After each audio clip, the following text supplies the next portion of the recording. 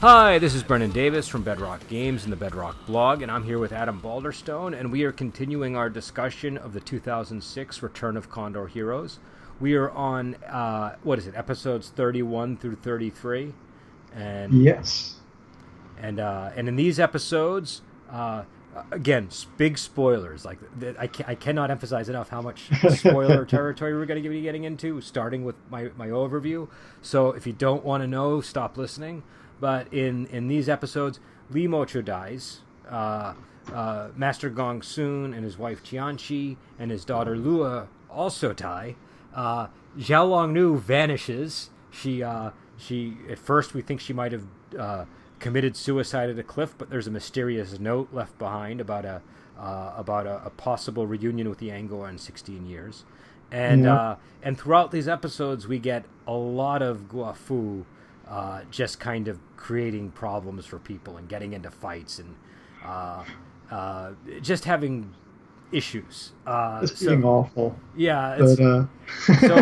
Well, number one, what did you think? I mean, I know there's a lot of ground covered here, but what was your overall feeling about they this really stripped down the villain roster on the show during these episodes. It was just cleaning house. Let's just get rid of all the excess villains here. We got rid of Li Mochu and the Passionless Valley stuff, and it was a lot fewer bad guys on the show. So which I guess is a good thing. But yeah, I enjoyed these episodes. I think I may have enjoyed the earlier batch a little more, but it was good stuff. And now, when you say earlier batch, do you mean the previous episodes we watched? Or the first? Yeah, the previous, okay. The ones in the previous episode. Now, why do you think that is? What was it about these episodes that didn't win you over as much as the previous ones? I was getting a little frustrated with the whole ongoing poisoning thing and the further complications. It's like, okay, like when he refused to take the pill and chucked it off the cliff. It's like we've gone through so much to get to that and just tossed it away. But I mean, I was enjoying the episodes on the whole. That was just one element that was I'm ready for the show to move past that. Okay. No, that and we are sort of I think we're over that point in the story, but it's been about like a solid 10 episodes of various poisonings, also we get another separation of Yanguo and Zhao Longnu, so you might have been a little tired of that as well. And this one is like pretty substantial. And near the end of the last episode we watched when they decide, hey, let's go destroy every single one of these passion flowers, I was just like, yes, get rid of all of them. just wipe them from the earth. Yeah, I thought that was a good move. That happened in the book too. I remember thinking, I hope somebody doesn't get pricked by a passion flower while they're shooting off. Yeah. Though they do have the cure now. They know that they can use the heartbreaking grass, I think it was called in the book. I think it was called like intestine ripping or intestine cutting grass. Okay, that sounds that fits with the warning he's given. It's like, wait, if you keep taking this after you've eliminated the poison, it'll make your intestines explode or something. So yeah, that fits.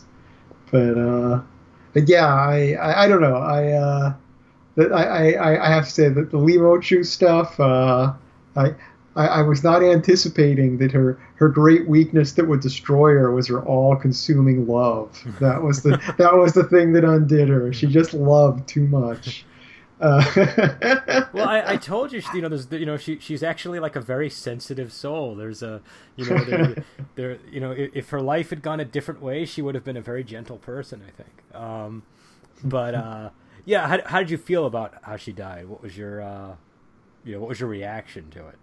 I enjoyed that. I mean, I've been complaining about the passion flower poisoning thing and everything, but that is one element where the passion flowers really kind of paid off very well, was with the Li Mochu storyline, with that revealing her being unable to hide the fact, and everyone going, oh, she's thinking about I can't remember his name, but she's thinking about her love, and it's like, no. Oh yeah. Yeah. What's his name? Zhang Yuan, was that his name? Lu Zhang Yuan. I honestly I cannot recall, Um, but yeah, it was a satisfying end to her character. I mean, I have mixed feelings. It's good to see her get her final kind of comeuppance, but on the other hand, she is such a great character. You're kind of sad to see her go at the same time. Yeah, it was a very dramatic scene. She runs into the fire, and it Yeah. is. I mean, this was a really operatic portion of the show. I think the whole show is very operatic, but here you really see it. And I noticed there's like a melody that they keep playing, and they play it when she's doing the when she's thinking about Jean Yuan, and everybody is commenting on how she's still in love with him and all this stuff. And I realized when they because they were showing the words, those are the words to her song in the book.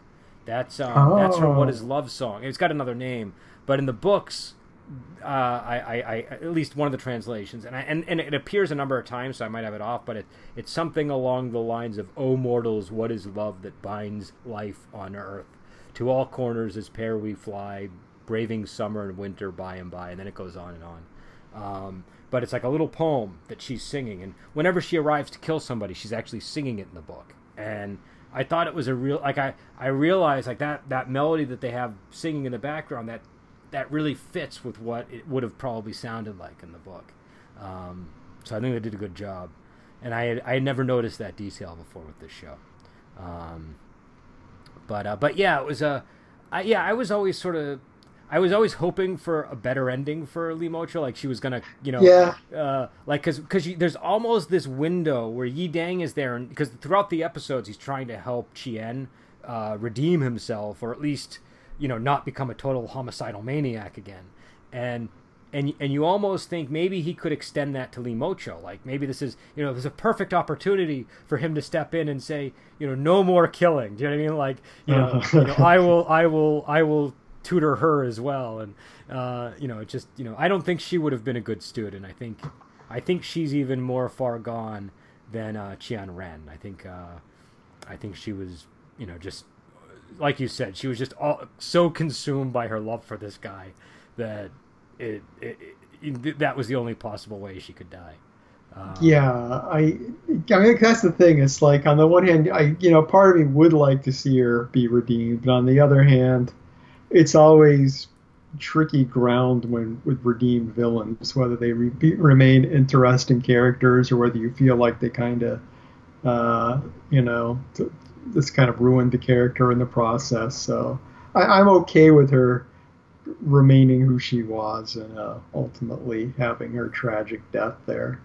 Yeah, I really like the way that Chien's arc is playing out in this story. I thought, like, what did you think of the Mm. scene where they're in the court with Chianchi, and he starts freaking out, and he takes the baby, he takes Guozhang, and Huang Rong reacts by laughing. She starts laughing and Yeah. pretending like, and she pretends to be the divine mathematician, so that she can, who's the mother of the child that he killed, and that's what sort of brings him back to to where Reverie Dang wants him. So I don't know. Did you like that scene, or do you have any thoughts No, on it? that was a great scene, and it was very very tricky play to pull off by Huang excuse me, Huang Rong there, but I don't know, it worked. It worked. Yeah, it's fun watching her schemes play out in different ways across the story. Like she has the scheme there, and it succeeds. It could have gone catastrophically wrong, but she ends up Mm. saving the baby. But then later, when Yengo and Jialong Nu, after everything's been, and we'll get into all the stuff with Master Gong soon and all that because that's important too. But after that, he and Jialong Nu are sort of content to just go and be together until they both die, and Huang Rong wants Yang to take the heartbreaking grass, and so she talks privately with Zhao Long Nu and just says, "Hey, can you do something to persuade him?" And Zhao Long Nu ends up leaving the next day, and he finds her flower by the cliff, and then there's a note carved in the cliffside, and it says, like, I'll meet my husband again in 16 years. And before she had left the night before, she said, "You remember when you were my student and you always listened to me? You're going to continue to do that, right?" And he's like, "Oh yes, absolutely. I'll always listen to my wife." And Huang Rong, when Yanguo finds this note, says, "Oh, this is great news. She met the divine nun from the southern seas who comes here every 16 years. My father met her 32 years ago. She's this Buddhist saint, and she obviously has, met Xiaolong Nu, and she's a little bit inconsiderate because she's taken her away and she won't be coming back to the mainland for another 16 years. But you can be with her again." And I mean, it's I don't know. What was your before I talk about the Huang Rong element? What was your reaction to that explanation when you saw it? Well, yeah, it's kind of funny because we have, as you just mentioned, the scene with her and the baby and Chien, and her kind of playing him. It's like having just had a scene of her kind of doing a manipulative act to fool someone. I'm like, so is this real? Is this Huang Rong doing another trick here, or is she really? It's a very, very plausible that it's a trick on her part. But if it was a trick, one element I liked in it was that she never brings up the fact that if Xiaolong Nu goes off with this nun, that she can be healed, her poison through the training. That's something she just leaves on the table for Yang Guo to pick up himself, which is a great anytime you're trying to deceive someone, letting them take that final step to reach the false conclusion you want is just grand scamming there. So I was with Huang Rong, that's the good thing about her. Her schemes really are well thought out in the stories, and so when and in this case, you're sort of left to wonder as a reader or reviewer: is this a Huang Rong scam or is this a legit thing? Because in this universe, it could be either. And so they're both plausible. And so things end with Yanguo agreeing to take the heartbreaking grass, and he remains behind with Lu Shuang and Cheng Ying, and they become sworn siblings.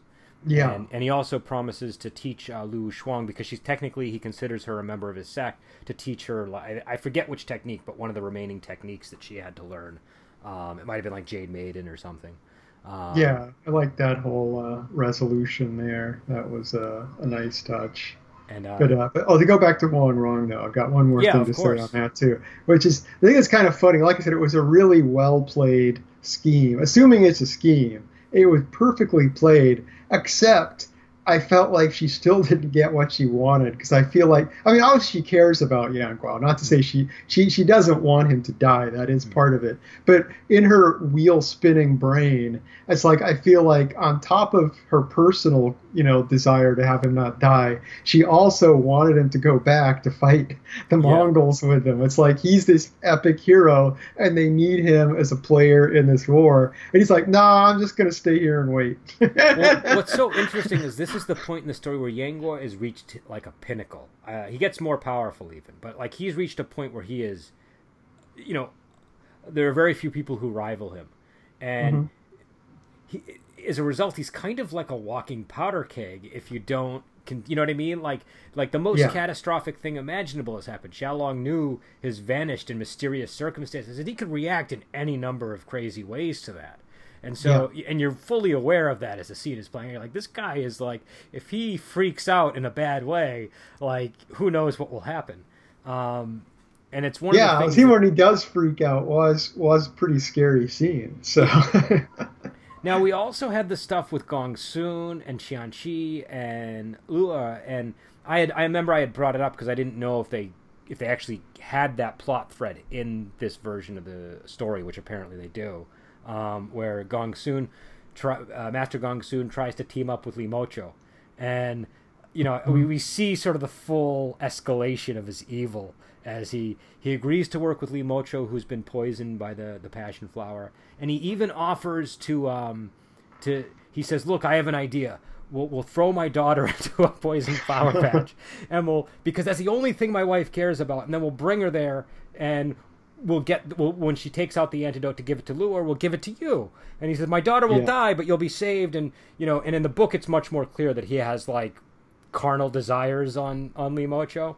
And in this, it's a little less clear, but they didn't play it up much this episode. I felt like it was apparent in the previous scenes they were together, but it didn't seem as apparent in these episodes. And even Li Mocho's sort of internal disgust at him is also, I think, if I recall, apparent in the books.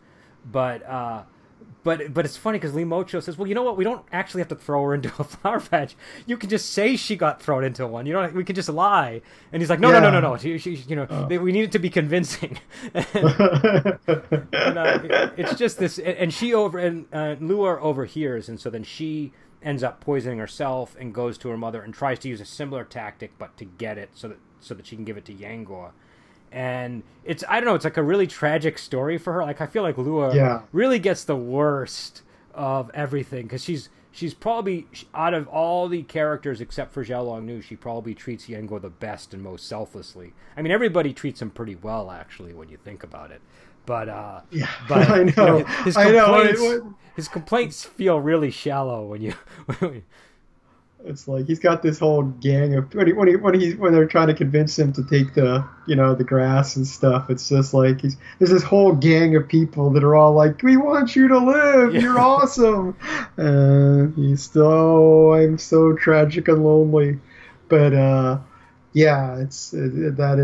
is pretty funny. But I've got to say the whole Gong Soon plot. Like I said, I had ambivalence with Li Mochu just because she is such an interesting character. You almost want her to stick around a little longer, even though she is a terrible person. With Gong Soon, it's just good. He's dead. Yeah. I'm glad to see him go. Him and his stupid wife together in the pit. Yeah, I know. I hate them both. I hate them both. I mean... God, even with all the suffering his wife has, it's like she's just so terrible. I can't even have any sympathy for that. Her only redeeming quality is that she actually cares for her daughter, which is really the bare minimum that you're supposed to have, anyways. So well, that's to go off on a non-topic tangent briefly. It's like that's my thing whenever Star Wars comes up. It's like, wait, Darth Vader's redeemed because he wouldn't kill his own son? Come on. Yeah. That doesn't make up for anything. That's like zero. That's like just baseline. But yeah, and so, Lua in the book, I remember it being a little bit more deliberate on Master Gong Soon's part, but in this one, it's a little ambiguous exactly what happens, but she ends up on his sword in the end. And so her father's sword ends up killing her. And I think she's probably the character I feel the worst for in the whole series.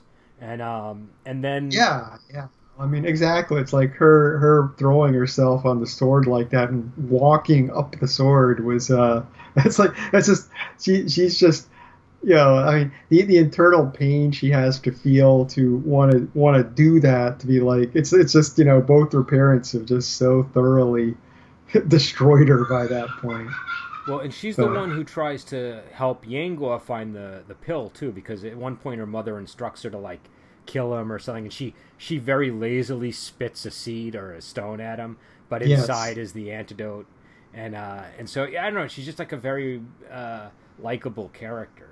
But I did like the scene where Qianqi and Master Gong Soon confront each other, and she's basically pretending to be crazy to lure him into a trap, and she also sets the whole place on fire, which is really what sparks Li Mocho's demise, and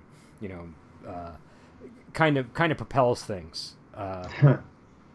Yeah, I mean, Li Mocho was pretty close to doomed at that point, but yeah, she was surrounded by everybody that hated her and wanted her dead, and poisons. Yeah, and even Yanguo sort of writes her off and is like, look, you abandoned Ancient Tomb long ago. You're on your own.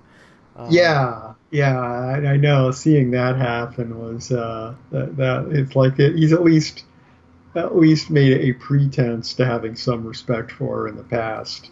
Well, I thought too that I felt like that that connection between her and Yango was like the one thread that really kind of, I don't know, it connected her to humanity in a way. Like, it made her like a person who had actual connections. And so once that was gone, once he had sort of had enough, then it was over. I almost kind of felt angry at him for that. Like, I felt like he still should have had this loyalty to his old sect mate. But I mean, she was at the point now where she's like, because in the book, what's even more clear is like she's the one who kills the Indian sage, who's the guy who's looking for a cure with the thing that she's poisoned with. And so, that was very clear in the show too. But in the book, what's more clear is that she's much more aware, like she's much more deliberate of her killing of him. Oh, like in this, he gets hit with a stray needle, but in that one, she just kind of, if I remember, I could be wrong, but I recall her maliciously just killing him. And and so and they just happened to find him clutching the heart breaking grass. And that's how they're able to deduce what the cure is. There was also the scenes we talked about before with Guofu, and she has a lot of little skirmishes with Lu Shuang. And Lu Shuang really impressed me with her sharp tongue. The whole, I'm sure there's a lot of people walking around saying they're the child of... she really got to her, which was great. I enjoyed seeing Guo Fu get really taken apart like that. Well, and it was funny because like Guo Fu is just sluggish enough that it's like you have that dynamic where like this person who's just slow, like just off the ball a bit, the other person's able to, even when their point doesn't really make sense, able to slap them with it. So at one state, like when she accuses Guo Fu of being a bastard, and it takes Guo Fu a moment to realize, it's like, wait, why would she say that I'm pretending to be? She's like, hey, you're calling me. Hey. And then she's like, am I gonna have to, like, you're calling, like, so I'm a bastard, huh? Like, am I gonna have to cut off your leg? And she said something back to her, like, whether you cut my leg or not, or off, like leg off or not, you're a bastard. Like, it was like a really, it was like just and it was much better than I'm phrasing, but it was just it was like a really perfect rebuttal and she just kept doing that to her. Just whatever Guo Fu said, she just kept, getting back at her. Just like enough.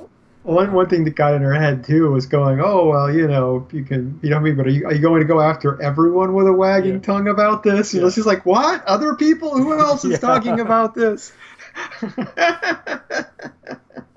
Because it was just.